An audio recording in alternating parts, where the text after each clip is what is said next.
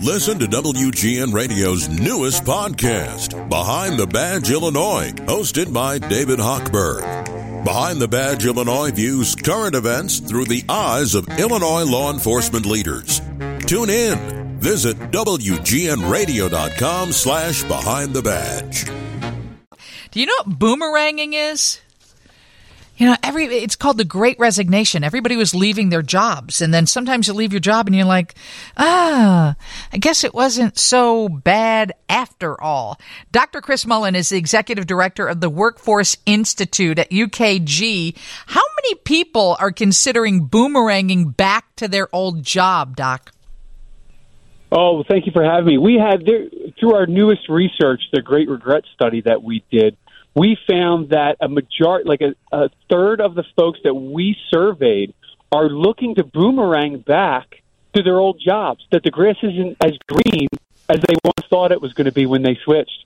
Yeah, and I think some people quit a job thinking that the employer is going to beg them to stay and offer more money, and that's just not the world in which we live. So when they don't offer that, then what can you do? You're like, I guess I got to go then.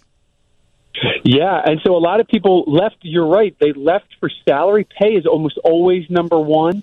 And then they thought maybe the culture might be a little bit better or better perks and benefits. But what we found out was the reason they wanted to go back, they wanted to boomerang, was they actually missed their coworkers. They missed the culture that they had with their previous employer. And the other thing that we found was that from a manager's perspective, all it really takes is the old manager to reach out and say, hey, we've got a job opening still, if it's their old one, or we've got a new one opening. We would love to have you back. And sometimes it's that little communication, that little reach out that helps to bring people back. So that's a whole new recruitment tool for people out there. Absolutely, because it seems like everybody is having trouble filling positions, and I guess it does take a bit of humility on behalf of a business owner or a CEO or someone in HR to say, you know what, we shouldn't let that one go. That was a good employee. Maybe we should reach out to them. Does that happen very often? I don't think it happens often enough, and I think this is a new pool of employees that we can look to bring back to fill those needed roles that we have in our companies. And it's a really good one because, you know, their onboarding doesn't take as long because they used to work for you. Their uptick into getting back, to full productivity doesn't take that long because they used to work. They know the people in the company. It's a really great tool that I think HR departments and companies, CEOs should be looking at and putting in their strategic planning. Dr. Chris Mullen is the executive director of the Workforce Institute at UKG. 15 million or more pandemic-era U.S. job quitters say they were better off in their old job. That's interesting. Let's face it, the pandemic threw us all into a tailspin. Everybody just started looking at life differently. And do you see that the people who do boomerang back are indeed happier? Yeah, they are because they've tested the waters. Now, sometimes when they do boomerang back, they get that raise that they were really looking for. And so that might make them a little bit happier in the short term, but they're happier in the long term because of the relationships they already have. One of the biggest reasons we saw that people wanted to go back was they missed their coworkers. They missed that interaction and relationships they already had with folks. And so that's one of the reasons we see that people want to go back and why it's important for companies to think about it. According to this, the U.S. Bureau of Labor Statistics January 2022 job openings and labor turnover report, 47.4 million people voluntarily left their job in 2021. Mm-hmm.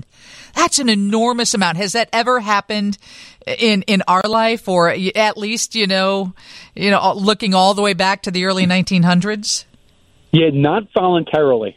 People haven't left, right? There has been downturns in the economy where people have been let go, but not the voluntary piece that you see now. And that number is, you're right, really huge. And I think it's because, a lot of my PhD research is on work-life balance, and I think people were starting to rethink what their lives were about. Is it all about work, or is it all about life, or how do I blend it together? Am I working too much where now I need to start to look at my lives, my relationships?